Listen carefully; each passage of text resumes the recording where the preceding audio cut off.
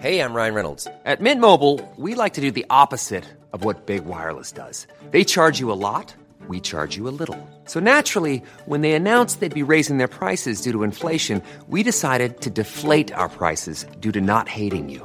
That's right. We're cutting the price of Mint Unlimited from $30 a month to just $15 a month. Give it a try at mintmobile.com/switch. $45 up front for 3 months plus taxes and fees. Promo rate for new customers for limited time. Unlimited more than 40 gigabytes per month. Slows full terms at mintmobile.com.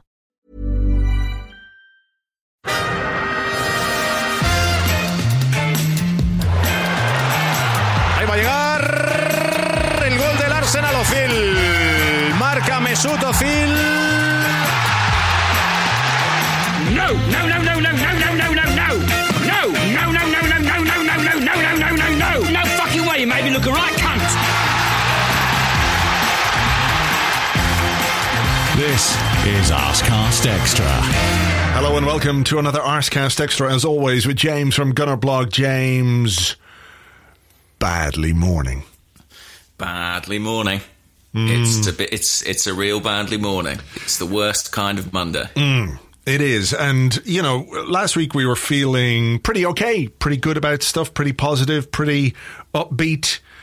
This morning, I'm feeling less so. And I kind of have this sense of, what's the right way to put this? Impending doom. When I look at what's coming for the rest of this week, I'm like, this is going to be a very, very trying week for Mikel Arteta and his team, but for us as fans as well. And as much as we want to talk about how we're patient and we know we need to rebuild and everything else, this feels like a week which is going to kind of kick us in the bollocks more than once. Yeah, that's fair. And I guess, the Court of Arbitrations for Sport ruling that's just come out about Manchester City is kind of, if not a kick in the bollocks anymore, given our league position, it's, I don't know, a nudge in the ribs. That's a nice way of putting it, because it has serious implications, of course, for our chances of European football next season. Even in qualifying for the Europa League, we'd have to finish 7th in the Premier League or win the FA Cup. As it stands, Sheffield United are in 7th. We're 4 points behind them with 3 games to play. One of those games is against the champions on Wednesday, and the FA Cup, cup football, we know anything can happen, but it's Man City who will be, on top of the world after their 10p fine. I know it's not 10p, but it is the equivalent of a 10p fine when you consider the wealth of their ownership. They'll be feeling pretty happy with themselves, pretty pleased. So it is going to be a difficult week. But look, on that cheery note, to start this podcast, we should talk about what happened yesterday, I guess. Unless you've got something to add on the FFP thing, Man City, UEFA, Court of Arbitration for Sport. I mean, UEFA did apply the sanctions. It was the Court of Arbitration for Sport which overturned it, perhaps because of UEFA's incompetence, but still. Yeah, and City have still been found guilty on at least one charge, haven't they, in terms of not cooperating with the investigation. It's just that the fine and punishment has been heavily reduced. It's a really tricky one. I hate FFP anyway. I think it's an absolute load of crock of shit. Like, it was created, in my opinion, to keep the big clubs as the big clubs. And the reason Arsenal fans sort of like the idea of FFP is that we don't have any money. If an owner came into the club and said, I'm actually going to buy £200 million worth of players, I'm sure we'd all start going, actually, that FFP, it's a bit strict, isn't it? Yeah. Do you know what I mean? Well, a load of bugs. I mean, it would be fair to point out that there was a time where we did have a fucking enormous amount of money. A huge amount of money in the bank. The biggest cash reserves in world football we had in the bank, but because of our FFP, our respecting of those particular rules, we didn't really use it as well as we could have. I mean, the lesson is just fucking break the rules. Just break that's the lesson. Break the rules and deal with the consequences a bit later and, fuck it, see what happens. Maybe it's not the right way to do it. Maybe it's not the moral way to do it or anything else, but every other fucker does it. So, we either get on board or we get left behind. And, I think we're waving them away in the distance as it stands, Well, I mean, I suppose the situation is now we don't have the money anyway, so it's kind of moot in some respects. That's sort of my... I mean, we'll come back to that, but like, that's sort of my overwhelming feeling about the Spurs game and about our position where we are now is how difficult it is to change it. Which is gloomy. Yeah, if only we had a billionaire owner or something, that would be nice. When I thought about these 3 games that we had coming up this week, the Spurs one was to me anyway, on paper, I guess, the most winnable. And there's a case they're crap. They're not good. That's my opinion. They won, but they're not good. Yeah, but we lost, and we're also not good. 100%. There's no doubt in my mind about that. But even going into the game, the trajectories of the two teams, Arsenal should have won this game, in my opinion. I think we got sucker punched in a way, because it seemed clear what Spurs were trying to do in that second half anyway, in terms of how they played and how they set up, and they were, let us have it, because they know we don't create a great deal, and then we'll try and hit them on the break, or we'll hit them with a set piece, and ultimately that's the way it came out. But look, let's go back and let's talk about the start of the game. I don't know that we really need to do much with team selection, because the only, I suppose, slight surprise was that Bukayo Saka didn't start and Nicolas Pepe came in. But when you're saying we're leaving out an 18-year-old, however good he is, for a £72 million record signing to play in the same position, you can't really get too exercised about that particular decision, right? No, I guess the only thing is most people probably would have had Saka over Lacazette. Now, granted, Lacazette smacks one in from 25 yards. Yeah. So it's sort of difficult to contest that selection. But, I mean, I wanted to see Saka play. Let's be clear about that. Yeah. I felt like we actually sort of missed him, to be honest. I tend to agree with that, and I would have liked to have seen the Saka, Aubameyang, Pepe thing happen from the start. But, just on the face of it, when you're leaving out a young player who has played a lot, he has played a hell of a lot of football, for a player of the profile and the cost of Pepe, you can see why a manager might make that decision. The start of the game was, to me, a sign of what was to come. I was looking at it going, we've had these extra days of rest. These players should be absolutely and utterly switched on from the start against a Tottenham team that played, on Thursday? The first thing that David Luiz did was lose possession to Harry Kane on the edge of our box, and Lucas Moura had a shot, which Emi Martinez made a good save from. 30 seconds later, Kolasinac, with his first pass of the game, gives it straight to Harry Winks. 30 seconds after that, Mustafi, who's usually pretty reliable on the ball, clumps a ball into midfield straight to Lo Celso. And I'm looking at that going, this is like all within the first 2 minutes. And I'm thinking, this is not good. This is not a good omen for what's to come from this game, if that's the way that we're starting. Yeah, I concur. I spotted it too. I particularly spotted it in Luiz, I have to say. His body language did not look switched on to me. It almost felt like there was an extent to which he was like, well, because I'm in a back three, I'm sort of going to let the other two do the defending. Yeah. And that is not an appropriate way to approach a game of this significance. I mean, maybe it was the significance of the game that caused it. Maybe, because it was a derby and because it's White Hart Lane, there was this sort of jitteriness among the back three that hadn't necessarily been present in previous games. But it was not conducive to a stable defensive performance in any way. No, I think, we can look at... We'll talk about the Kolasinac thing, obviously, and we'll talk about Mustafi becoming Mustafi again. He lost his inner Mustafi, but he found it. It was a weird thing, but we'll talk about that a bit down the line. But I want to talk about Luiz very quickly because, he's 33 years of age. He's a hugely experienced player.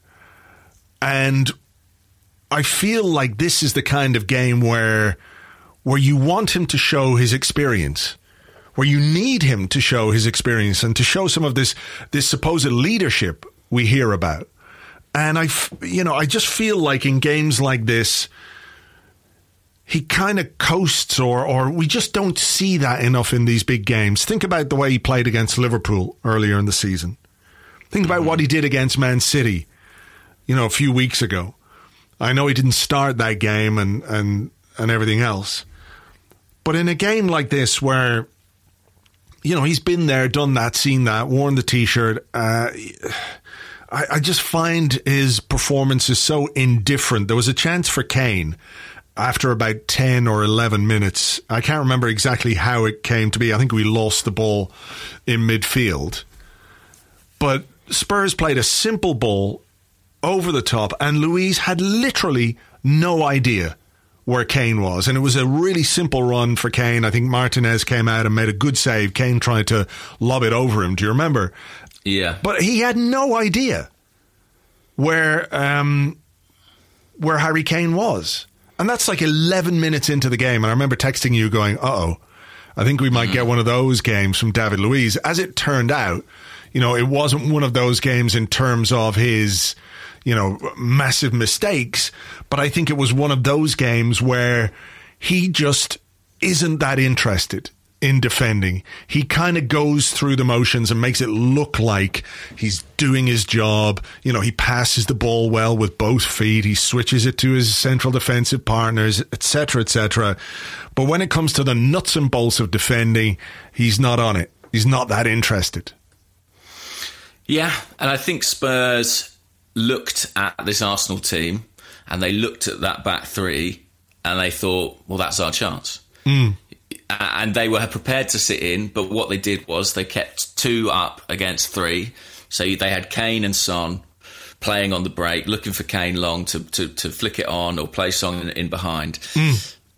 And that was enough for them. I mean, if you look at the chances they created in the game, given their relatively limited amount of possession, it's significantly superior to the chances that we created. Yeah. And a lot of that is, part of that is our own creativity, and we'll come on to that, I'm sure. But I think also it is the vulnerability of our defence and knowing that you can kind of sit in against Arsenal and they will do something to fuck up themselves. Yes, Arsenal will find a way to Arsenal. Okay, let's talk about our goal. I don't know that it's a brilliant finish from Lacazette. He really hits it with some amount of power.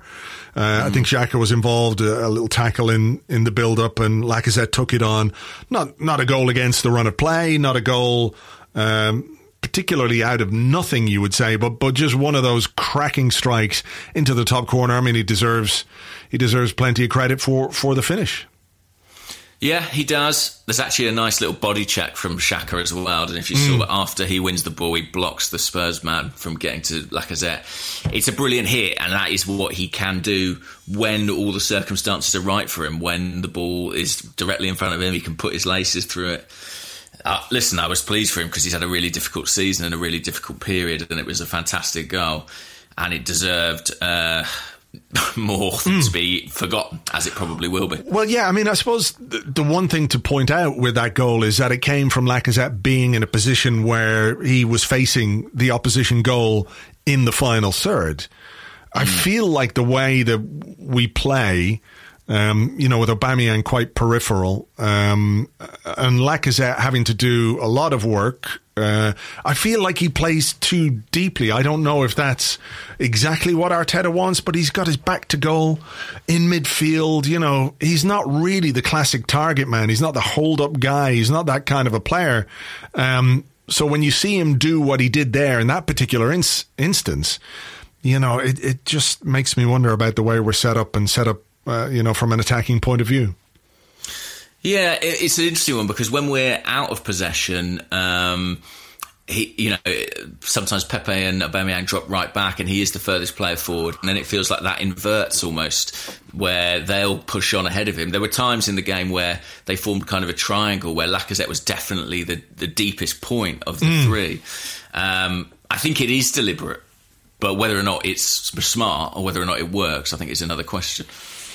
So we're 1-0 up away from home. Lacazette scores away from home, which isn't something that has been in his wheelhouse of late. Was his goal? He did get one away, didn't he? The other day, against Wolves. So, he's kind of done something to correct what was a pretty terrible record.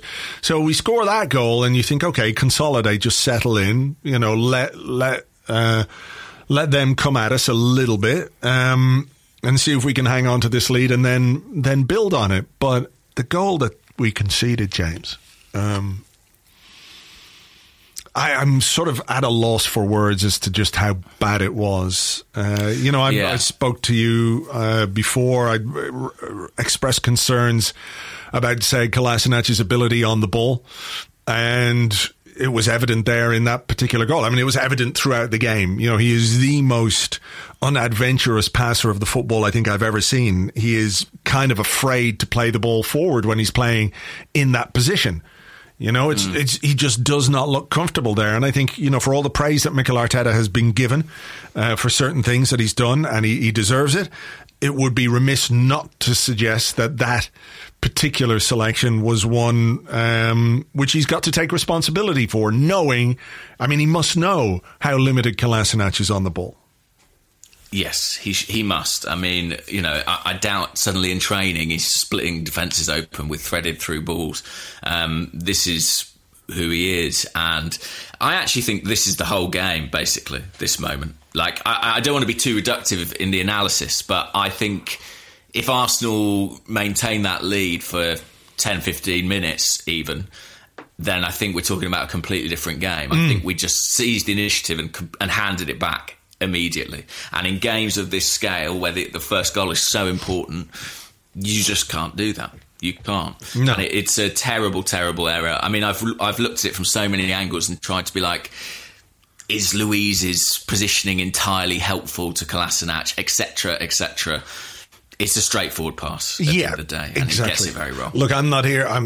If you've listened to this podcast from the start of this particular episode, I'm not here to defend David Luiz or anything like it. But it looks bad for Luiz because what he's doing is he's anticipating a pass on his left foot because he doesn't expect his teammate to play a pass into the direction of the opposition, which is where Kolasinac plays the ball. It's a terrible pass. He had so many more options available to him too, but the simple one, if he had to do it, was just go on to Luiz's left foot. Luiz can move the ball over towards the left-hand touchline. Son is going the other way. The pass that he makes, it's like a through ball for Son. So it looks bad for Luiz. Maybe he's beaten a little bit too easily, but I can't really put any of the blame on the goal on Luiz himself. I think it's 99.9% down to that pass. Son. Yeah, and actually, I think that on the day our left side, and this is I think why we partly missed Saka. I felt that we just didn't have enough passing ability on that flank. To be honest, generally, that problem started with Kolasinac. And I also think that Luiz, while it looked really bad for him, I have to say the one relief to me was that he didn't get himself sent off, which is what he usually does in that scenario. Yeah. So at least he didn't pull the guy down. I also actually thought, I thought it seems harsh because I think he's been excellent, but I thought Emi Martinez really went very low with his dive and made Son's decision for him. I think so. I think what he was doing was trying to anticipate where the player was going. So if he'd stood up, he could have got beaten at his near post. He tried to anticipate, and I can understand that, but I think he just tried to guess where he was going to try and put the ball, went for the low shot, and Son clipped it over him. It's a very good finish, I think. And also he's in a nightmarish starting position because he's not expecting Kolasinac to give the ball to the striker there. Yeah. So a disaster for Kolasinac, and a disaster for Arsenal to go, be dragged back after. It's so demoralising, isn't it? Because you can't even really celebrate the goal, or you don't get the benefit of the goal in terms of what it means for the game when you give one up so quickly. It's just so avoidable. What next? I'm sort of consumed with fury just thinking about that goal. I'm just trying to think what happened in the rest of the first half. Actually, I remember feeling a little bit encouraged by some of the attacking positions we were getting into. I remember Pepe had a couple of efforts that I thought, okay, he is getting a little bit into the game. I wouldn't say that continued into the second half particularly. No. I basically watched it and thought, these are two teams who aren't particularly good. I mean, that was sort of my main takeaway from the first half, that I was really struck by an absence of quality in the game. Did you think there was a lack of intensity in the game? I felt like there was from an Arsenal point of view, and I do wonder if, you know, one of the side effects of not having fans in the stadium is that, you know, maybe there is more than we think, but we don't get to hear it, if you like. But it just felt to me like this was an Arsenal team that wasn't trying to take advantage of what should have been heavier legs from the opposition. You know, there was a really good chance for Aubameyang, wasn't there? Quite early on, I think, from Bellerin, a good running cross from Bellerin, and he had it in his central position. He whiffed it and missed the ball completely. But apart from like a couple of speculative efforts from Pepe, maybe, we didn't have much to show from an attacking point of view. No, and actually, if there was less intensity in the game, that's something Arsenal really should have pressed home an advantage with. You know, when I say at the top, Arsenal should have won this game, I really factor in the recovery time that we had to that, you know. And I thought in the second half, Tottenham did look a little bit fatigued, actually. And yet, nonetheless, they probably finished the game the stronger. Well, I mean, their game plan in the second half was to conserve energy, was to sit back, was to sit deep, let us have plenty of possession, which we did. I think we had 300 odd passes in the second half to their 80. They completed just 80 passes in the second half. However, let me just get up the Stat Zone app here because I had this ready. You know, with those 80 passes, they created 5 shots on target to our 2, 9 shots to our 7, 2 big chances to our 0. The definition of a big chance, of course, is fluid. I would suggest that the chance that Aubameyang had from Lacazette's pass was a very big chance. But it just showed you, I think, that there is a dearth of defensive stability in this team. I think so, yeah. And I think in some ways, Spurs sort of played rope-a-dope with us, you know. Yeah. They sat deep, they let us come onto them, and actually that's when we're most vulnerable defensively, and they recognised that. They played very, very direct. And we didn't deal with it. And I mean, I do think that, you know, we can talk about the defence, and we should, because they were really shown up yesterday. But I also think that our failure to do enough with those passes is a big problem. For all the possession we had, I'm not sure we looked particularly dangerous. You know, I think of that in the second half, that Aubameyang chance where he hit the bar. But aside from that, nothing really stands out. Yeah, there was a free kick, wasn't there, which went wide. But, you know, in terms of big opportunities or pressing home that advantage, I mean, yeah, there really is, you know, there's an issue with creativity in the team. We don't have enough creativity. There was a stat going around, wasn't there, about the big chances created by our midfielders this season. Yeah. I think they all have one, apart from Lucas Torreira, who has none, and that's it over the course of a season. So absolutely there is a case to be made for getting more creativity from our midfield, and you know, there's an obvious I was going to say solution, but there's a player who people will say he can do that job. The problem is, and I accept fully, that we need more creativity in midfield. We need players with more vision, more craft. You know, I think we've got some exciting attacking players. But the problem is, it stems from the defence for me, because our defenders our defenders are so bad. We have to play 3. And that comes at a cost somewhere else on the pitch. And right now, that's a midfielder who could potentially be a creative outlet. And that's the reality, unless we the two things go hand in hand, for me anyway. I think that's absolutely right. I would say I'm not sure we've got that midfielder anyway. You know, if it's not Mesut Ozil, and I don't think it is, And I don't think Mikel Arteta thinks it is either. Not frankly. anymore, anyway, yeah. No. And nor massively did his spell in the team suggest it was still him, I have to say. We haven't got that player. I mean, Dani Ceballos really stands out, doesn't he? Because he is the only player of that ilk we have. He's kind of the only sort of kind of properly creative midfield player that I think we have. And he's not even that creative, if you like. I think he's more of a guy who can circulate and who can penetrate with some of his passing. And we've seen that, and some of it has been very good. But from deeper areas. But from deeper. But once you get towards that final third, that kind of area, between central midfield and the point or the start of our attack, we don't have the player in there who can do it. And I know that they've been using or been trying to use Bukayo Saka there in training a bit. But again, it's a lot to ask of an 18-year-old. And I think you're right. People will say, well, Ozil started every game under Arteta before the lockdown, which is true. But in those games, he had one assist.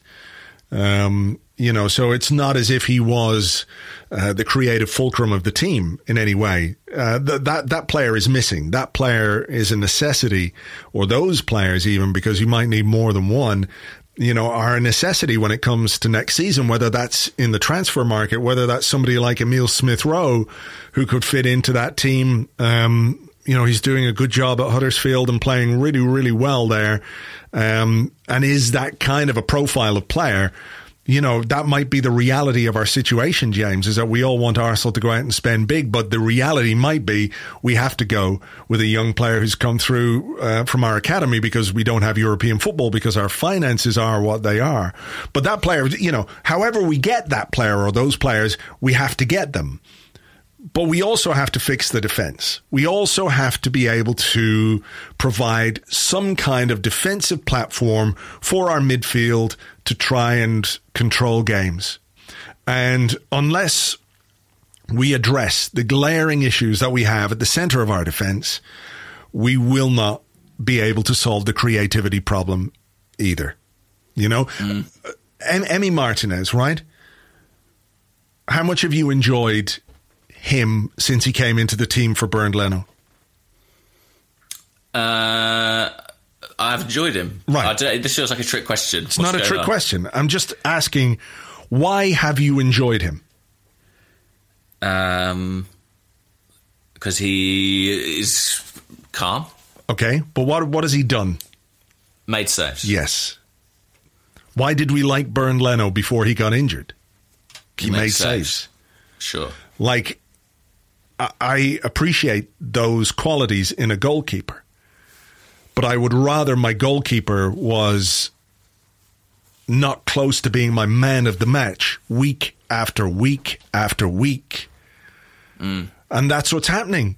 That is what's happening with Arsenal. That's why we were so gutted about Leno, was because we saw how important he was.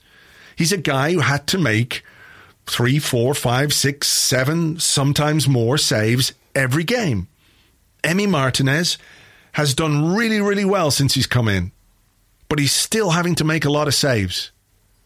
I don't think we can sit here and say the goalkeeper should be anonymous. That's not real. We can't do that. But the goalkeepers at Arsenal are far too busy. Of course. And the XG against for this team is bad, and it's not, to be honest, much better than it was under Unai Emery. No. And then, I say that as someone who I do think Arteta has made some tangible improvements to the team, but the defence remains porous. Yeah, well, look, I think there is, there's an onus on Arteta to do what he can with the players that he has, and I think to an extent he has done that. We're sitting here in the wake of a defeat to Spurs, which is always painful, and therefore your analysis is slightly coloured, and there's a sort of bitterness and rancour towards everything because it's a pain in the arse when you lose to that team. But I think he has been given credit for doing more with this particular group of defenders than maybe we thought he could. The back three, it did achieve some results.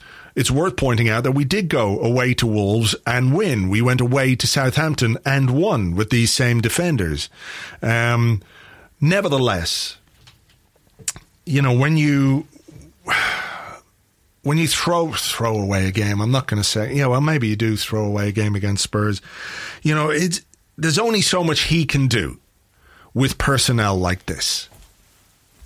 Yeah. And I think some of the onus... individual mistakes are the main problem here. Yeah, and I think as much as people want to say or want to criticise Arteta, and, they can, by all means, I think a lot of the onus has to go on the recruitment. The players that we have brought into the club are not good enough. The defenders, certainly, that we've brought into the club are not good enough. And there's only so much any manager can do with players like that. I think what's slightly interesting is, remember we talked about Xhaka and how Arteta had sort of seen the flaws of Xhaka and played in a system which kind of offset them to an extent. He got it wrong with Kolasinac, because what he's done is play Kolasinac in a position where his weaknesses are exacerbated. And I think he was trying to stick with something that was sort of working, more out of hope than true belief, if you like. But I hope there's a lesson learned from this particular one, from this particular game, Maybe. Funnily enough, on the Xhaka, I almost think that it's not that Xhaka was particularly bad against Spurs, but I do think he's not been as good. Oh, that's my bell going. There's your bell. Hang on. I'll go and get it. Go for it. James is expecting a delivery, and normally at this point I would put in the door answering music, but it feels like the wrong kind of podcast to put in some jaunty, upbeat, slightly funny kind of music. So I'll just sit here and waffle till he gets back.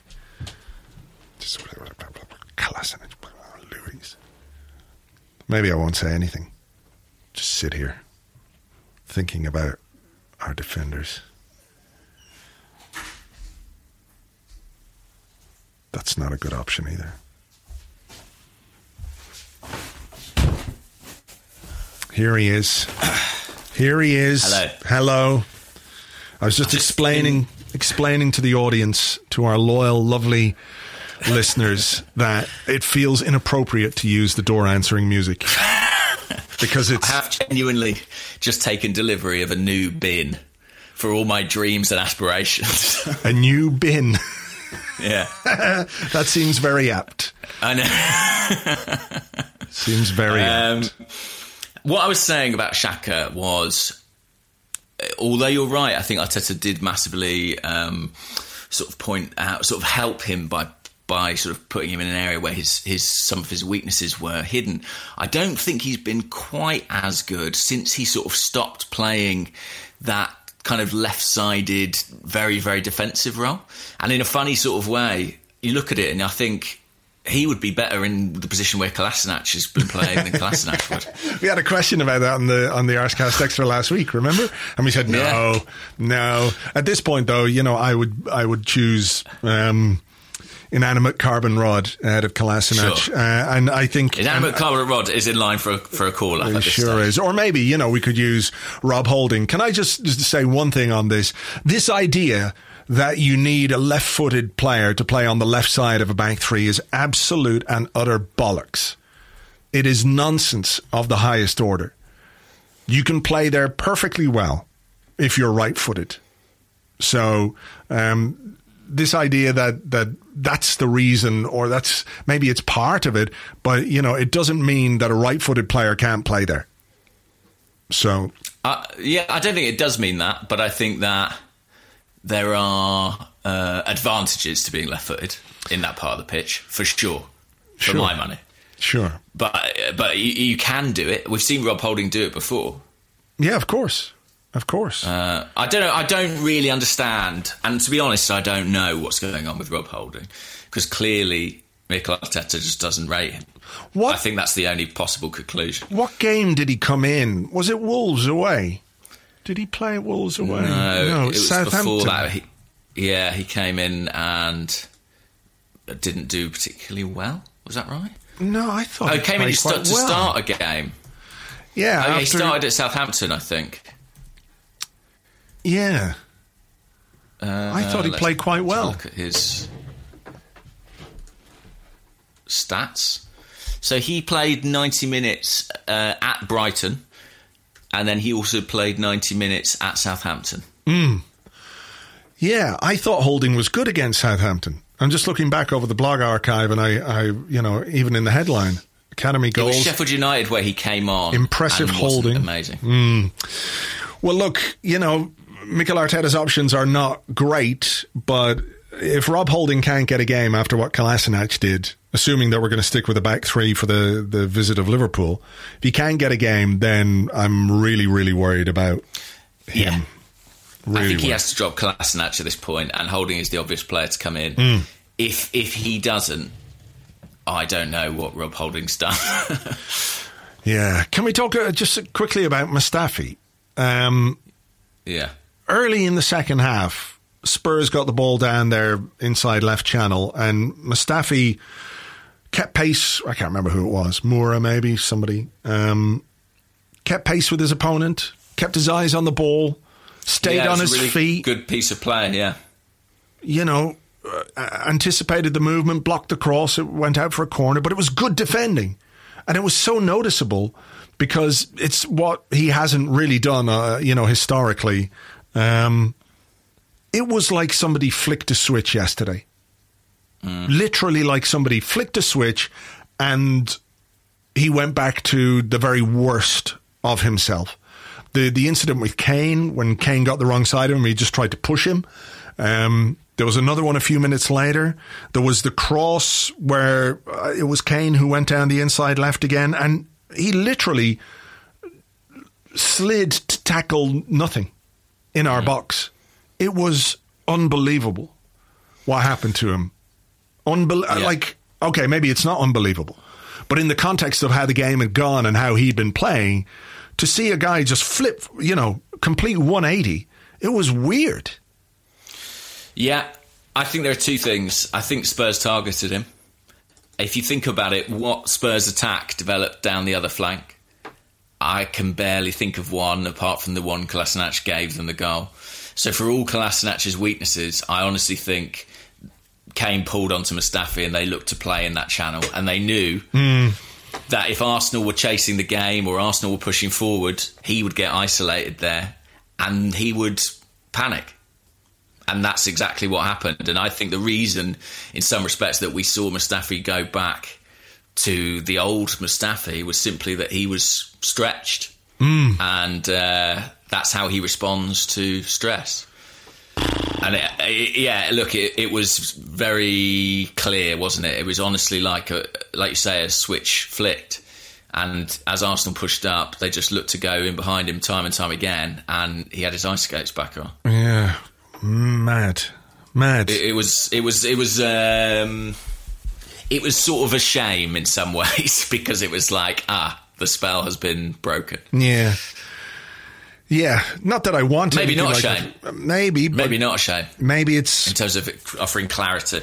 Well, yeah, a reminder that consistency has always been a problem for him. It's not like he's never played well before. It's just that at any moment, Mustafi could Mustafi. And he fucking Mustafi'd the shit out of those last 20 minutes. That's for sure. Changes late. There wasn't much Mikel Arteta could do. We didn't have much on the bench from an attacking point of view. Pepe had come off. Saka had come on. And then, when you're trying to chase a game and get a goal, when you're throwing on Cedric, Joe Willock and Reece Nelson, it's kind of hard to feel confident that you're going to cause too much threat to the opposition. Yeah, that just felt like a sort of throw of the dice, really. I would have left Pepe on, I have to say. I think that he's one of the few players in this team who can get you a goal out of nothing. And I thought, why not put Saka on the side where he's actually strongest, the left-hand side? So you would have, taken Lacazette off and put Saka on? Lacazette probably, or maybe Tierney. Maybe Tierney, just to give Saka a run as a wing-back. But maybe Tierney. I mean, something about the composition of the front three that sort of occurs to me is that in playing Aubameyang on the left, there is a lot about it I like, but you are robbing yourself of the opportunity to put a creative player in that position as well. And he's not a creative player. He's a guy who can get at the end of stuff, but that's one less spot in your team that you've given to someone who can create. That's a good point. That is a good point. And, you have to ask yourself, do you think Aubameyang will score fewer goals than Lacazette if he's playing as a centre forward?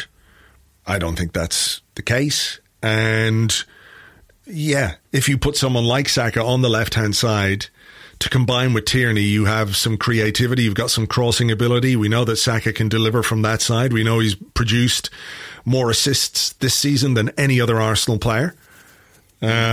So maybe that is something that Arteta is going to have to consider. However much he seems to like, having that centre forward, if you like, in the team, whether it's Nketiah or whether it's Lacazette, if you're suffering from a dearth of creativity, maybe you have to rethink that and find a different solution. Well, I mean, look, I think he was playing Aubameyang on the left when he first took charge, but he was also playing a number 10 at that point. I think in this system there's a huge creative onus on the wing-backs, which I'm not necessarily convinced yet either of them are ready to sort of shoulder that burden, as much as I like them both as players in some respects. I do wonder about that. And listen, Saka is an option on that left-hand side. I also think that there's the argument that Arsenal could really do with a player who has even more guile, like who is even more someone who is about looking to open up a defence with skill or vision. If you think back to Arsenal teams that had, I don't know, a Robert Pires on the wing, a Santi Cazorla on the wing, there was often that idea of sort of having a pure creator on one, a creative player on one side and a goal scorer on the other. And I think that Arsenal might need someone like that. I mean, there's a lot of things this team needs, but that might be on my list. Yeah, all right. Well, we might have a question about that in part two. Anything else you want to go over in part one before we stop and have a cup of poison? Well, actually, I mean, it sounds like you've kind of answered this question, but there was a question in the Discord that I thought I'm going to ask Andrew about this and see what your take on it is. Okay. And it was Wise Markler on the Discord said, "We just lost 2-1 to Spurs, but I'm not livid. Why is that?" But you sound like you are quite livid. Livid is maybe not quite the word, but frustrated. Yeah. I mean, I'm always... everyone should be upset when we lose to them. I mean, I'm not telling anyone how to feel. I can see why we lost, But that feeds into the question that I have, which I think I'll kick off part two with. And maybe we can continue this little thread of discussion in that, because we're about 44 minutes in now, whatever it might be. Yeah. I think the absence of fans is a big part of it, I'll be honest. Like, imagine those scenes yesterday with 60,000 Spurs fans enjoying it. I think that would place a really different and even more painful complexion on it. Yeah. So at least we were spared that. We haven't actually talked about the second goal, by the way. Oh, yeah, we should, I suppose, because it was a really lazy piece of defending from David Luiz, I thought. Ball played down the channel between Luiz and Mustafi. Martinez makes another good save, came out well to stop it. Defensive organisation. Why is Kieran Tierney, who's 5'10", marking Toby Alderweireld, who's 6'2", 6'3"? There's a comical picture with Luiz jumping at nothing about 6 feet away from the ball. He's just sort of in the air jumping at nothing.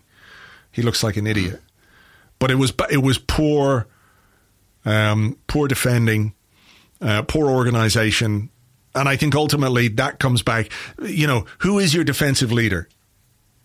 In a back three, it's the guy who's playing in the middle of the back three who should be organising. Again, your most experienced player, experienced international, and I think we've got to point fingers there at the way we were set up for that particular corner. We concede a lot of goals from set pieces.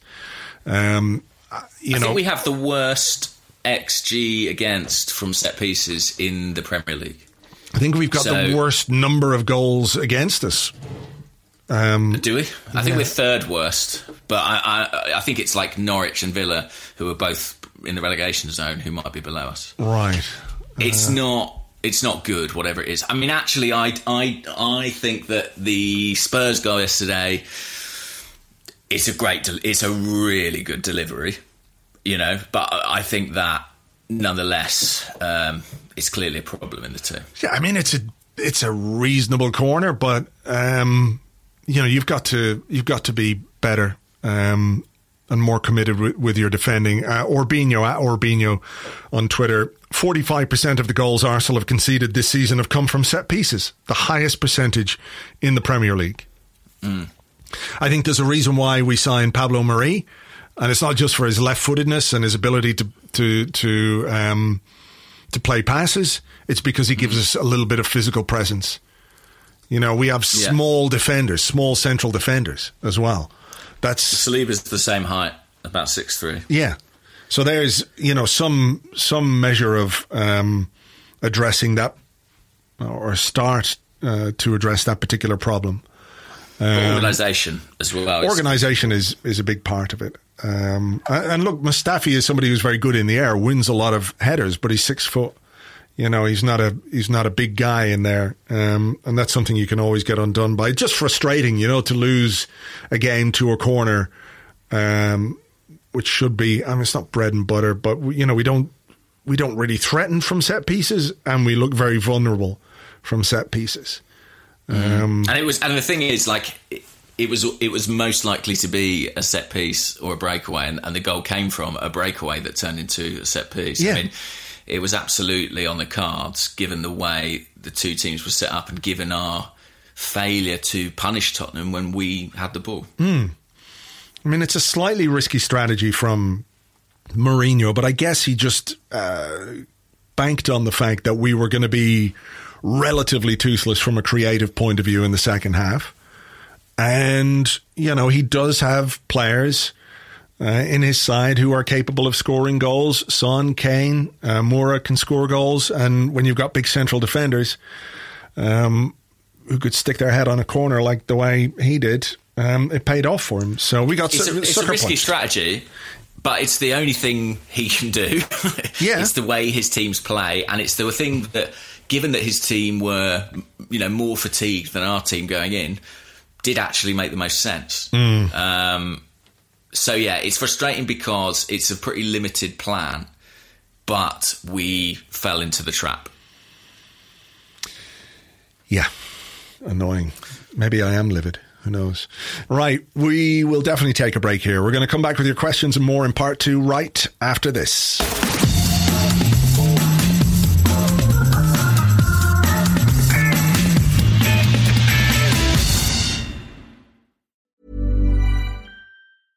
Quality sleep is essential. That's why the Sleep Number Smart Bed is designed for your ever-evolving sleep needs. Need a bed that's firmer or softer on either side? Helps you sleep at a comfortable temperature? Sleep Number Smart Beds let you individualize your comfort, so you sleep better together. J.D. Power ranks Sleep Number number 1 in customer satisfaction with mattresses purchased in-store. And now, save 40% on the Sleep Number Limited Edition Smart Bed for a limited time. For J.D. Power 2023 award information, visit jdpower.com/awards. Only at Sleep Number stores or sleepnumber.com. Hey there, it's Michelle Norris. I'm host of a podcast called Your Mama's Kitchen. When I travel, I'm usually looking for a way to find a taste of home when I'm not at home. And one of the things I love to do when I am at home is entertain. And Airbnb allows me to do that. When I was in California recently, I rented a house that had a great kitchen. And when we were sitting around the table, we were all thinking, we're in someone else's house. Someone could be in all of our homes as well. If you have a home, but you're not always at home, you have an Airbnb. Your home might be worth more than you think. Find out how much at airbnb.com/host. Welcome back to the Arscast Extra. This is part 2 of the show where we answer questions that you sent to us on Twitter at Gunnerblog, at Arsblog, also on the Arsblog Facebook page, facebook.com/the Arsblog, and on Discord, which you get access to if you are an Arsblog member on Patreon. I feel like a lot of the talking points have been done in part 1, but another stat from Orbinho is that since Mikel Arteta was appointed, Arsenal have dropped 15 points from winning positions, more than any other team in the top flight. And on the Discord, Jez Box wants to know what needs to be done about this losing from winning positions mentality. Well, look, clearly it's a trend based on that stat. I mean, I have to say, I sort of find it difficult to place yesterday's game in that context because we were in a winning position for such a fractional amount of time that it almost feels irrelevant. I mean, what to not do yesterday? Well, maybe don't fucking pass the ball to their striker 20 yards from our goal would be the start. But I mean, insightful analysis. Thanks, there. Yeah, I'm here. Monday Night Football when you need me. Sometimes it is the simple thing, though. Sometimes it is that simple. Yeah. I mean, genuinely, I do think that sort of the things we praised Arteta for against Wolves, for example, having a bit more shape and structure in the team, they remain the case. But shape and structure is only so good if the individuals involved don't fuck up. And if you only have individuals with a track record of fuck-ups to choose from, inevitably, they're going to fuck up sooner or later. Yeah, look, all defenders make mistakes, right? Every defender. There are people who would do what Kolasinac did. You know, the best centre-halves in the world might do that once or twice in their career. But they recover from it and they iron it out of their game. The problem with Arsenal's defenders is the regularity with which it happens. And, you know, I do think that we have defenders who don't cope well in kind of high-stress scenarios. And Luiz is the most egregious, obvious example of that. When the pressure is on, he can come apart at the seams. And I think the same is true with Mustafi. We saw it yesterday in the last 20 minutes. I do just think Arsenal don't have good enough defenders. Yeah. It's not to absolve Arteta because, you know, our record at set pieces hasn't improved. I think I sort of get the sense it's not his focus, and I understand that to an extent, but I think clearly it's a problem that needs to be looked at. How we all yearn for the days of Juan Carlos on the touchline pointing and shouting a lot under the Unai Emery era. But look, it's clearly a big issue, and he could do more in that regard. But I just think the individuals are crap, aren't they? Yeah. I think that, you know, is the bottom line when it comes to talking about this team's ability to defend, is that personnel are simply not good enough. Recruitment has been abysmal, defensive recruitment. Think about what would you give right now? What would you give, James, to have Lauren Koscielny back in this squad, even at the age he's had, even after the injury problems that he's had? Yeah, exactly. You know, he is like, you know, Mr. McGregor with a leg for an arm and an arm for a leg, and he would still get in the fucking team.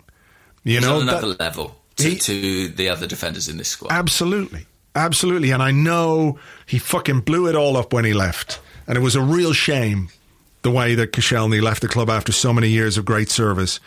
But when you look at the kind of defender that he was, and he was far from perfect, he had his flaws as well. He made his mistakes, as we know. But, you know, most of the time, you could rely on him to do the job that he was expected to do. Most of the time, he did it very well. He was a quick, aggressive defender who was good on the ball as well. We don't have anybody even close to his level in this squad, you know? And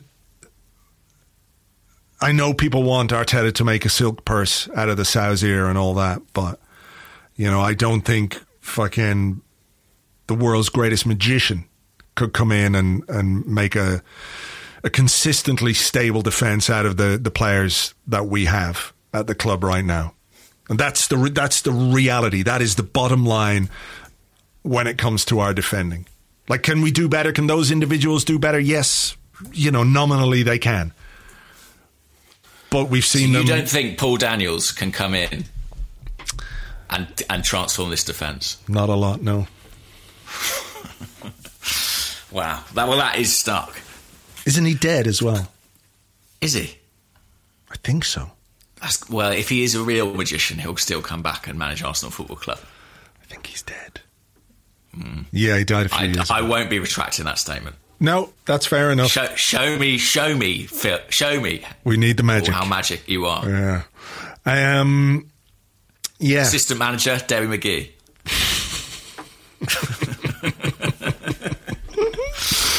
She can do set pieces. Oh, my God. Yeah, add some height to the team, all right. Oh, man. So, look, what about this? Ian D. Stone. Ian. I know it was horrible to watch that shit show yesterday. Yes. But would you say that the likelihood of not playing in the Europa League next season is a positive, even with the loss of income? You know, there is part of me that thinks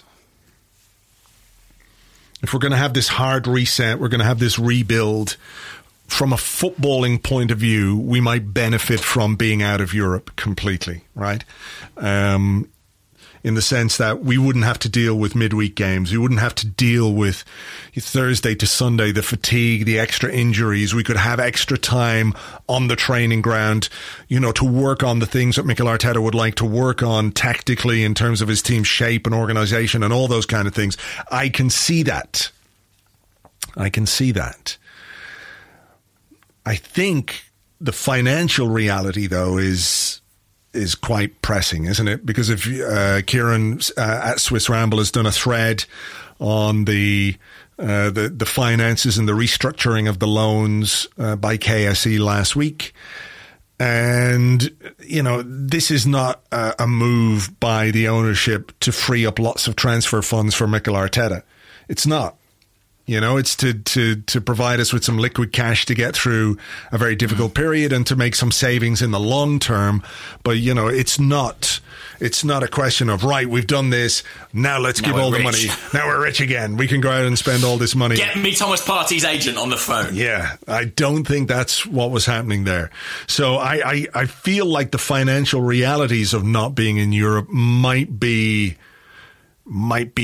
perhaps harsher than we think. I mean, Arteta was speaking about recruitment earlier in the season, you know, when we were sitting more or less in the same place in the table as we are right now, and the prospect of European football looked slim, and then it looked slightly less slim, and now it looks very, very, very slim. But he said, I'm planning 2 or 3 different scenarios that we can face. Depending on one of those 3, we will be able to do more, less, or nothing. And I think the nothing scenario is Arsenal not being in Europe. And I think that's what we have to face up to, as much as we can see that there are footballing benefits. I think the financial, what's the word? What's the opposite of benefit? Downside or whatever. Yeah. Yeah. Restrictions. Is going to be very harsh. Unless money is raised by selling players, some of whom we might not want to sell. And that's another part of it. Arsenal are in a bind here, and I do appreciate that it is not a straightforward situation financially at the moment. But there is a real, and I wrote to this effect yesterday, there is an obligation on the people who make decisions at the football club to be creative in the transfer market. They have to be. They have to. You know, we all remember Ralston saying just over a year ago, we have to outsmart the market. I mean, I think we could really, you could query whether or not that's what happened in the fourth incoming transfer window, but subsequent transfer window. But what we have to now, Arsenal have to outsmart the market, or they are going to just continue to fall behind because there are holes in the team that need plugging, and there isn't the money available to do it. And it's going to mean moving some people on. And I think that the head coach's attitude towards Guendouzi and Ozil, by the way, is clearly indicative of someone who recognises, in my eyes, that people have to be moved on for Arsenal to be able to bring people in. And of course, Guendouzi, I'm sure that's what will happen. Ozil, I think it will still be very, very difficult, but I do think there is, again, that sort of concerted intention. Do you think we could maybe take out another stadium bond, just restructure that so we can pay Mesut Ozil his money and say thank you very much and away you go? I mean, I'm just so tired of that scenario, Well, I think I've said it on here before, but It does occur to me that the money we've saved with the wage cut that he didn't take, we could just use to pay him off, which would be funny. Yeah, look, I mean, we have to move on.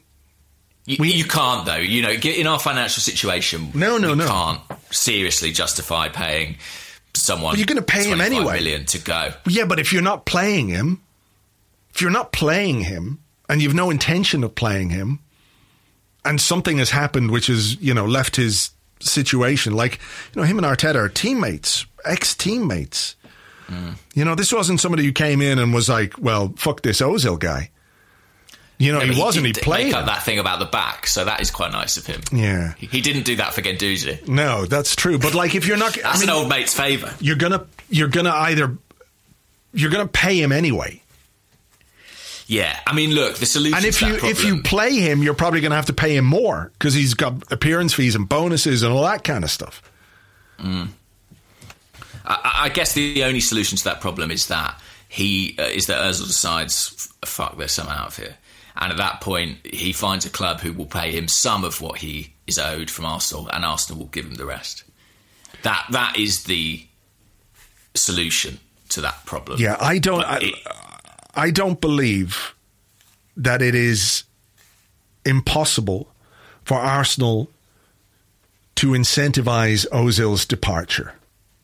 Like, I know he says he loves the club and all that kind of stuff, and fair enough if he does. But I don't think it's a case that he would turn down a financial arrangement with Arsenal that was acceptable to him that would mean he could go and play for a different club. I don't believe he that's won't the lose case. any money, that's for sure. Exactly. So he won't lose any money. I think the stance is as much about pay me as anything else. But look, I don't want to have this discussion again. What were we talking about before this? Well, we're talking about financial... Oh, the financial implications of not being in Europe and everything else. Yeah, okay. I think I had a question because it slightly feeds into this. It comes from the Facebook. It comes from John Stewart Hendry, and he says, I'm curious to hear your opinion on the job Edu has done so far. He's seldom mentioned by yourselves, and as far as I'm aware, he's never been very vocal in a public sense. What does he do? What do Edu do? What do Edu do? Do Edu do? I genuinely think it's quite difficult for us to assess from the outside, and that is frustrating to me because I think you'll probably remember was very optimistic about Edu riding into Arsenal Football Club on a white horse and saving us. But in that, I mean that I kind of felt that his presence around the first team might be a bit more tangible than it has been. I don't think I'm surprised we've not heard. We're starting to hear little bits and pieces from him, but I'm a bit surprised we haven't heard more. And I think he could take the heat off Arteta a bit, any coach a bit. And I'm not sure that he or anyone else on that kind of executive committee is in a hurry to do that. I think, I watched the video where he spoke about Saka and he spoke about Martinelli, and I thought he spoke pretty well, and, he talked about the academy and the coaching that's going on at that level, and I thought it was good to hear from him with that kind of a stuff. I suppose the thing I would say is that, he's the technical director, and as much as we might want to hear about it as fans, it doesn't really make sense for a guy in that position at Arsenal or any club to come out and say, this is our plan, this is exactly what we're going to do, and this is how we're going to do it. I think we have to look at the efficacy of the work of somebody in that position over a period of time and say, fair. Have we addressed the issues? Do we have a defined style of play? Is the manager getting the kind of backing that he needs in the transfer market, et cetera, et cetera? Edu only arrived last summer, just towards the end of the transfer window. The January transfer window, we made a couple of moves. We'll have to wait and see how they work out. And then, of course, everything since then has been pretty much fucked by the COVID-19 crisis. So whatever plans they might have had and been ready to put in place this summer have had to be changed, surely. There's had to be a big change in those plans. So we don't really have the weight of evidence to properly judge what Edu is doing yet. No, I agree. That's what I'm saying.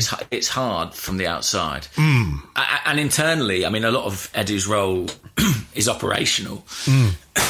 It's dealing with, other staff at London Colney, and generally I think people have a positive impression of him. I suppose I just feel like, given the criticism of Ralston for the general direction of football matters at the club, I don't feel necessarily that the technical director can be exempt. No, I think that's fair. But I also think we need to see what they do. I mean, I think this is a very, very important transfer window. Whatever happens, whatever kind of spending power we have, whatever restrictions we have, it does require it needs us to be more creative than becoming dependent on players like David Luiz. That is for sure. We can't keep doing these kind of easy deals which suit other people more than they suit Arsenal. No. And I think we have to be realistic within that. I mean, Arsenal aren't going to go out and spend £150 million, are they? No. Or anything like it. No. And they are going to have to make decisions on people, who they might not want to, in order to facilitate a bit of a rebuild. Well, this I think is where part of Edu's remit comes into play, because he is, as you said, technical director, and he talked about having a plan with Mikel Arteta, and they have to decide, what is it they want to do with this team, and how is it they want to do it. What kind of profile of player do they want and do they need? And we'll have to wait and see what they do in the market to see if that's something that they're going to address. Like, I feel like the team we're going to see, like I think Arteta wants to use a back four. I think he wants to play with a back four. I think he probably wants to use something along the lines of a 4-3-3. I don't think he wants to play with a back three, because we've touched on why and how that impacts you from a creative point of view. So it's about getting players who can play in those positions. And it's not just two centre halves. Of course, we need central defenders to come in and be part of that. But you've also got to get the right midfielders. You know? So what they do and the profile of the players that they bring in before the start of next season, whenever that is, it could be mid-September, apparently, is going to define, to a large extent, how we view the work that Edu is doing with Arteta. Yeah. I mean, the thing is, I think being realistic, it's not a one summer fix. Certainly not in the current circumstances. It's impossible. And I know that isn't what people want to hear. But when I look at this Arsenal squad, I look at the amount of work it requires. I look at how long it takes for these young players to be coming towards the top of their game, where, you know, we're getting the most out of them we can. They're fulfilling their potential. I do think we are at least 2 years away from being any good. That is my opinion. So I think if Arsenal aren't in Europe this year, I think there's a very real prospect they're not in it next year either. So I think Arsenal need to be in the Europa League. I absolutely think they need to be. I don't at all subscribe to the idea that it'd be good to be out of it. I think that is nonsense, personally. I think they need that money desperately, and they need the credibility. I think, and I also think, if what you're doing is you're implementing a youth policy, then you need games for those young players to play. You know, Joe Willett, he's not going to start in the Premier League next season, is he? So if he's going to develop, it needs to be in a competition like the Europa League. Yeah, I mean, that's what I said, I think, on this podcast at the start of this season, that I would look at the Europa League as a way of developing young players. You know, and as and when the competition becomes a bit more intense, or, you know, your chances of success are increasing, then you can start, you know, changing things around. Can I make a suggestion? Yeah. Why don't we just not do the Premier League? Because we're fucking shit at that. Wouldn't it be good if we could just do the Europa League? We could really focus on that. Yeah. Like, I find it mad to be like, well, we don't really like the Europa League anyway. Yeah, because we're crap. Let's not do the league. Let's not bother with it. You've got to enter the competitions and try and win them. You've got to take the money where it's available. If you're trying to fund a rebuild and you're skin, and someone's saying, if you finish 8th, you can have 30 million quid, or 7th, whatever it is. Yes, you take it. Yes, because also when the fixtures reopen and there's fans in stadiums, which might happen to some extent towards the end of the year, then you've got another revenue stream as well. Fans coming to Europa League games. You absolutely take the money. It is absolute horseshit to say that we don't. And you can all tweet me. Yeah, fair enough. Yeah. At Gunnerblog. No, you're right. You're right about that. You know, the financial implications are too heavy. You can't risk it. I mean, honestly, I think that way mid-table beckons. Like, it will, the warm embrace of mid-table will season after season, not just now, but what you're saying is sort of ensconcing yourself in mid-table, nuzzling into it. It's all comfy in there. I mean, do you want to say what you said to me off air about Aubameyang? Well, I mean, I think without European football, any chance we have of keeping Aubameyang is completely fucked. Right. That's what I said. Yeah. Well, we'll have the European football then. Yeah. I mean, look, I'm being slightly facetious, and I know that, you know, Chelsea won the league because they didn't have European football. They also went and bought a load of players who were really good. They bought N'Golo Kante, which we didn't do because it was expensive. You know, so... yeah, and they also have the owner who can just completely offset the financial implications of having no European football. There was no cost to them. Yeah, exactly. Well, maybe it was a bit tougher for them to fulfil FFP requirements. Oh, well. That doesn't matter. They seem to have worked that one out. Yeah. Listen, I mean, maybe I'm wrong, and maybe Arsenal would go out of Europe and we'd just play a load of sort of school children every game, and we'd turn out brilliant at the end of the season. But somehow, I suspect not. Here's a question from Ronnie, who's at Ron is Great on Twitter. What does Ronnie want now? What's this going to be? He says, hey, give the man a chance. He's providing us with a slightly upbeat moment in this particularly... Right, here we go. That's what I want, Ronnie. I love you, Ronnie. Thank you. There you go. Don't prejudge, James. He says, should we, in a strange way, be comforted by the fact that our problems, unable to keep a lead, unable to kill opponents off, our defence, are so clear? We know what we have to do. We just need to do it. Do you know what, Ronnie? I love that. I absolutely love that. I mean, I want to say yes, but 3 managers and 10 years or something haven't solved those problems. So maybe it's not as straightforward as I... Oh, it's very much a case of easier said than done. But it's not like it's a complex puzzle for any fucker to work out, is it? No, I mean, it's literally our job to say it rather than do it, and it's pretty easy. Yeah, we can do that part. The coaches have got a tougher task. Yeah, we do that part, and then we just need someone else to do the doing. I think, yeah, maybe.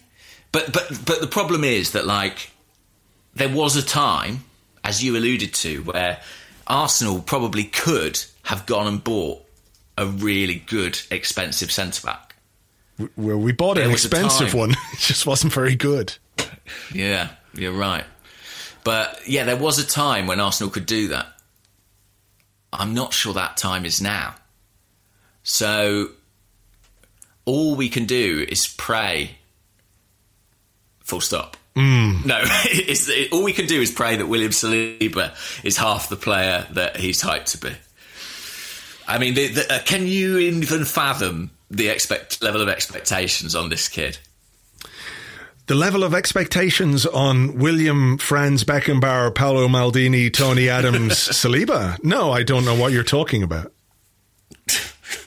I mean, it is kind of incredible. The only thing I'd say about the defence is there are 2 defenders that we don't know very much about who are 6'3" and have been signed in Pablo Mari and William Saliba. Yeah.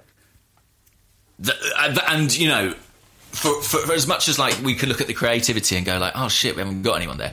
In theory, we have bought some tall, not terrible defenders. In theory. Yeah, everybody was kung fu fighting on the Discord said, how much different do you think the restart would have been if Marie hadn't got injured? We didn't see much of him, but surely he passes better than Kolasinac. Yeah, I mean, in fairness, there are old men with urinary tract infections who can pass better than Kolasinac. And he said it's hard to see 6'4" of him getting beaten so badly on the header for their second goal. Or am I just projecting onto him like I'm picturing Saliba to be the next Van Dijk? Who's he saying 6'4"? Kolasinac? He's mistaken if so. No, Marie. Oh, Marie. Yeah, you know. I honestly don't know how good Pablo Mari is. Yeah. I really, really don't.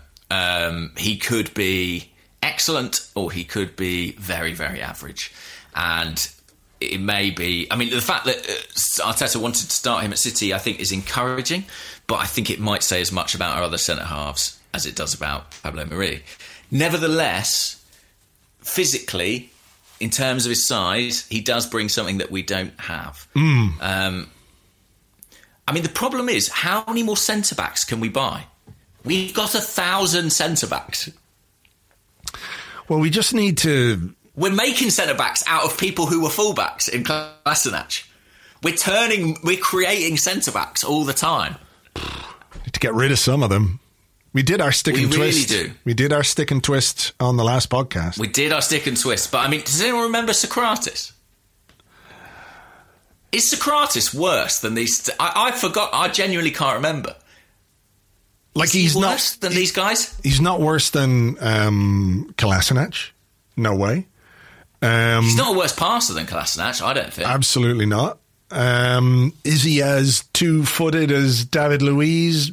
Maybe not, but he's a committed defender at least. Yeah, he likes it. I mean, listen, I'm not calling. I don't think he's the future. I don't. No, think he's not. But I just I'm sort of staggered by how many centre backs we have and how unsatisfactory most of them are. All that tells you is the recruitment is terrible. Yeah. Or we turn defenders even more terrible. Jesus. Yeah. Well, look, yeah. But listen, I mean, if I said to you next season it's a back four, it's Marie and Saliba, how do you feel about that? Well, I feel pretty fucking great because it's not Luiz, and it's not Mustafi, and it's not Kolasinac. That's, that's kind of how I feel about it at the moment. But equally, we really don't know. But we have no idea, but, give those guys 10 games, few mistakes, and people will be, will be worried again, So, I don't know. I mean, it is the thing. If you keep picking the players who make mistakes, what can you expect other than days like yesterday, Yeah. So, well, the buyers will be queuing up around the corner. I'm sure. For our lads. I'm sure. Getting the old checkbooks out there. Can you write a check for no pounds and no pence? Is that possible? Oh, man. To do the barter system. Give you this fucking 14 bags of weed killer for David Luiz. Okay. No problem. Ground staff would love that. What about my bin at centre half? What colour is it? It's like a silver bin. Be a bit like those Man United shirts. Remember when they went to Southampton and nobody could see the shirts, couldn't see each other. Nobody would see bin. Nobody would see bin. Okay, fair enough. Maybe not the bin. Maybe not. How are you feeling about Wednesday? Do you know what, actually? Not as bad as I probably should. Only because did Liverpool draw at the weekend? Yeah, they did. Yeah, against with Burnley, yeah. Burnley are actually going okay at the moment. But I mean, I think in theory their season is done, isn't it? Liverpool, they can chill out. Yeah. They're on the beach, But I mean, Liverpool on the beach is probably still better than us at the grindstone. But I don't feel as bad about that as I do about Saturday. I've got all bad feelings about the FA Cup game, yeah. Can I just state for the record here that 7:45 on a Saturday night is a fucking bullshit time to play an FA Cup semi-final. It is absolutely a load of bollocks. Is that when it is? Yeah. I mean, what the fuck? 7:45? 7:45 on a Saturday night. It's shite. It's going to be dark. Oh. No.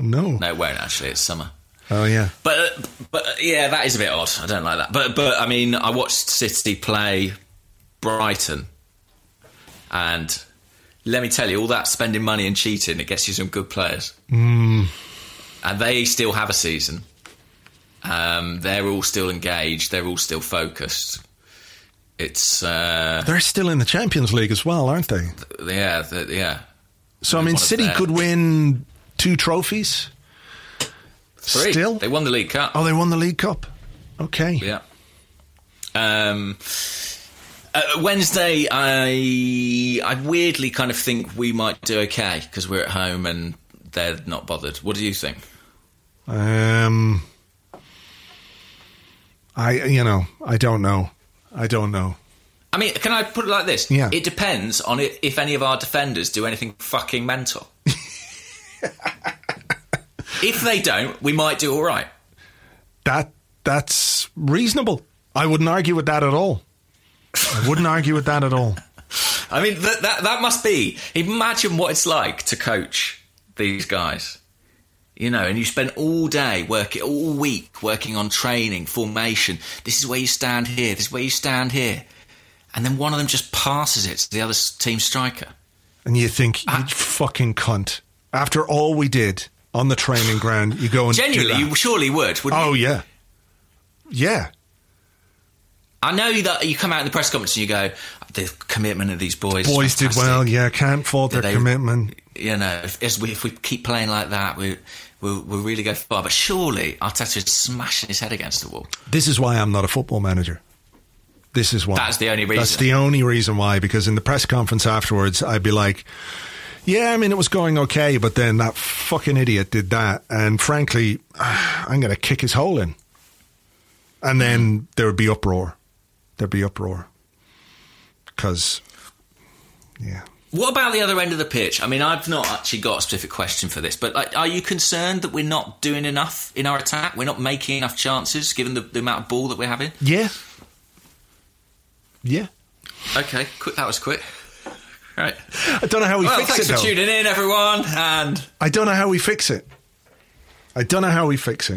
The only way to fix it is get an extra player in that area of the pitch, or like you said, move Aubameyang to the centre, and you can put two creative players outside him in Saka and Pepe. It's still quite, you know, it's very top heavy. It's not weighted properly through the team because you're looking for some way for those, you know, you've got your wing backs and you've got your two central midfield players, only one of whom is slightly creative. But I think the obvious solution is a formation shift and to put an extra player in your attack or you know, closer to the attacking third of the pitch. But that means a back four, and that means picking two central defenders. I suppose, though, if you were to pick two rather than three, it almost lessens the chances of a fuck-up because there's only two of the cunts out there. That's true. Drop Kolasinac and replace him with the striker. Yeah. Problem solved. No, a midfielder. I mean, it's a point. And actually, if you have three midfielders, you know, one of them can be a guy who drops in to make it a back three at times, like Fernandinho does sometimes. Like Xhaka did when we were playing a back three earlier, or even if you've got someone like Lucas Torreira as your the base of your midfield, someone who can protect the back four from that position. So it's just which two do you pick? What about this from Stephen Killick, who says, are you concerned that if we lose to both Liverpool and City, which is fairly likely, he says, could Arteta be under significant pressure? For what it's worth, I think taking everything into account, any pressure would be unfair at this stage. But I mean, will there be people criticising him? Absolutely. Will there be people saying he's the wrong man for the job? Absolutely. Because that's the way that people react to defeats. I think we just have to, you know, it's really difficult. It's easy to say he's barely been in the job 6 months. In actual terms of doing the job, is it even 6 months? Because he got like December to March, and then there was the lockdown from March until June, and now we've had a month. So he's like 4 months, just a little over 4 months into a job, which everybody, I think, accepted was a really, really difficult one. Really difficult. You know, he came into a club which had been, you know, was in a fucking mess. Absolute mess. And we can all see that and we can all understand it and rationalise it, but, you know, people react to results. I think it would be wrong, personally, for him to be under pressure, but the reality of fan sentiment is that, you know, if you lose games, you're under pressure as a football manager. That's just the reality of it. I personally, as much as I won't like it if that happens, and I don't want us to lose games, and I hate us losing games and everything else, I don't think we can really start to judge Arteta's work until next season. I really don't. I think it would be unfair to make definitive judgments on what he's doing in the circumstances, the weird, trying, strange, surreal circumstances in which he has taken over this football club. You know, and at least, however people want to take this or not, at least he recognises that there are significant issues for the club to correct and to get right. And that is, you know, that's at the core of it is what gives me optimism about Arteta. Whether he can do it, we don't know yet. Whether he'll be given the resources and the backing by the club itself and by The people at executive level, we don't know yet. But to me, it's not right to judge, even if we lose these 2 games, and it's going to hurt and people will be pissed off. I understand that. But you have to look at it, you have to step back and look at it from a more objective position. That's just my feeling on it. And look, if we lose to Liverpool and City, I mean, we'll lose to a couple of very good teams. And if you're asking me if either of their managers could do a better job at Arsenal than the one we've currently got, I'd say, yeah, probably. They're probably the 2 best managers in the world. I'd love one of them, but we're not getting someone like that. We are not getting someone like that. Yeah. And, of the options we have available, I mean, Mourinho was linked with Arsenal, wasn't he, in November? And I have to say, congratulations to Spurs. They won that game. I do not want to watch that fucking team play. No. They are... It's dreadful stuff, and they'll be loving it. They won the derby. Great. If you saw them play against Bournemouth, if you saw them play against any other team this season, certainly since the restart, they have been absolutely abysmal. Yeah. And it's not even the results, it's the style of play. I would take Mikel Arteta over Jose Mourinho. To be honest, even if Arteta isn't that good. But I think we absolutely got the better half of that deal. And I actually do think that in the longer term, Arteta will win that war. I really, really firmly believe that. I know not everyone does, but that's my personal conviction about it. And I felt no envy of what Spurs were doing. Yeah. They won the game, but they're not going anywhere in a hurry. Yeah, look, I think we there's a thirst for success and a thirst for progression and a thirst for improvement, which I think is completely and utterly fair.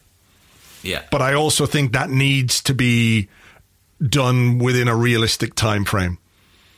I'm not saying, when I say this, by the way, I'm not comparing Arteta to Guardiola, or I'm not comparing Arteta to Klopp.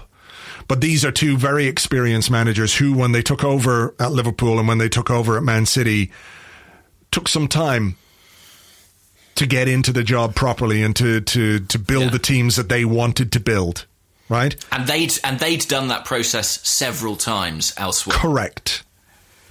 So if people are calling for Arteta to be sacked after 4 months in the circumstances in which he took over and everything else that's going on, it seems ludicrous to me.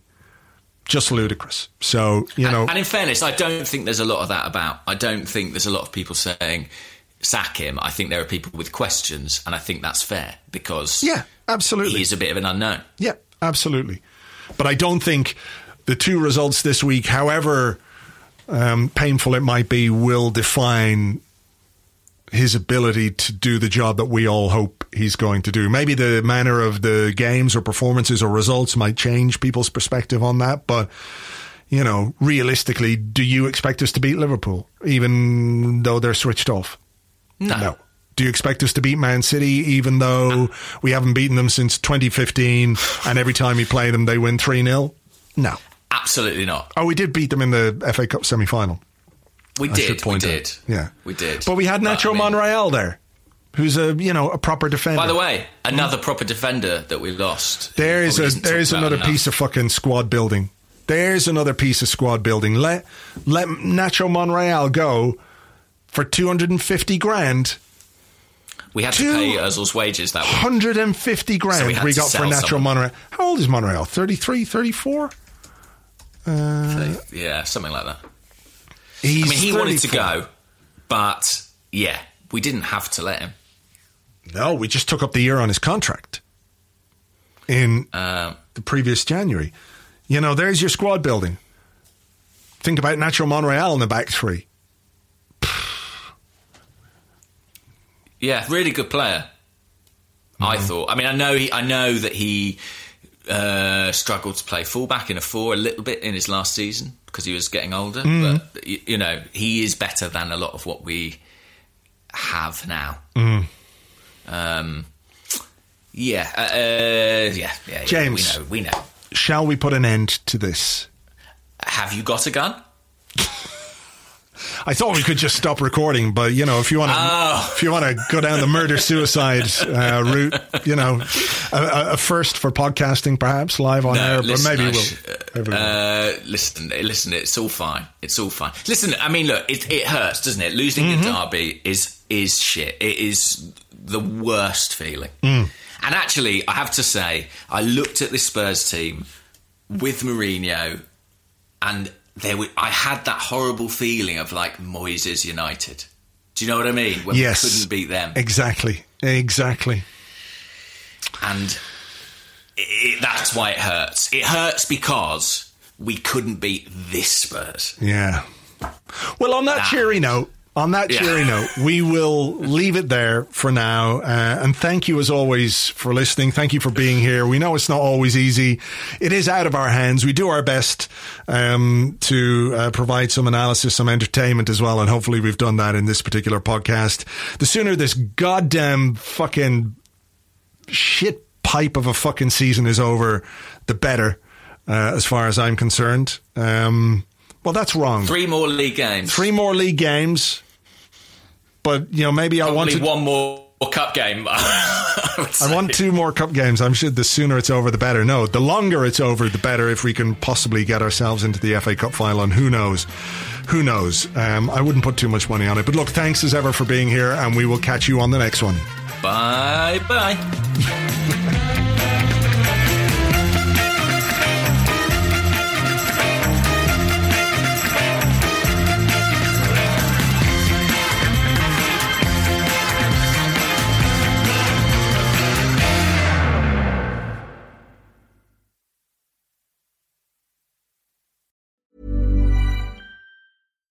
Here's a cool fact.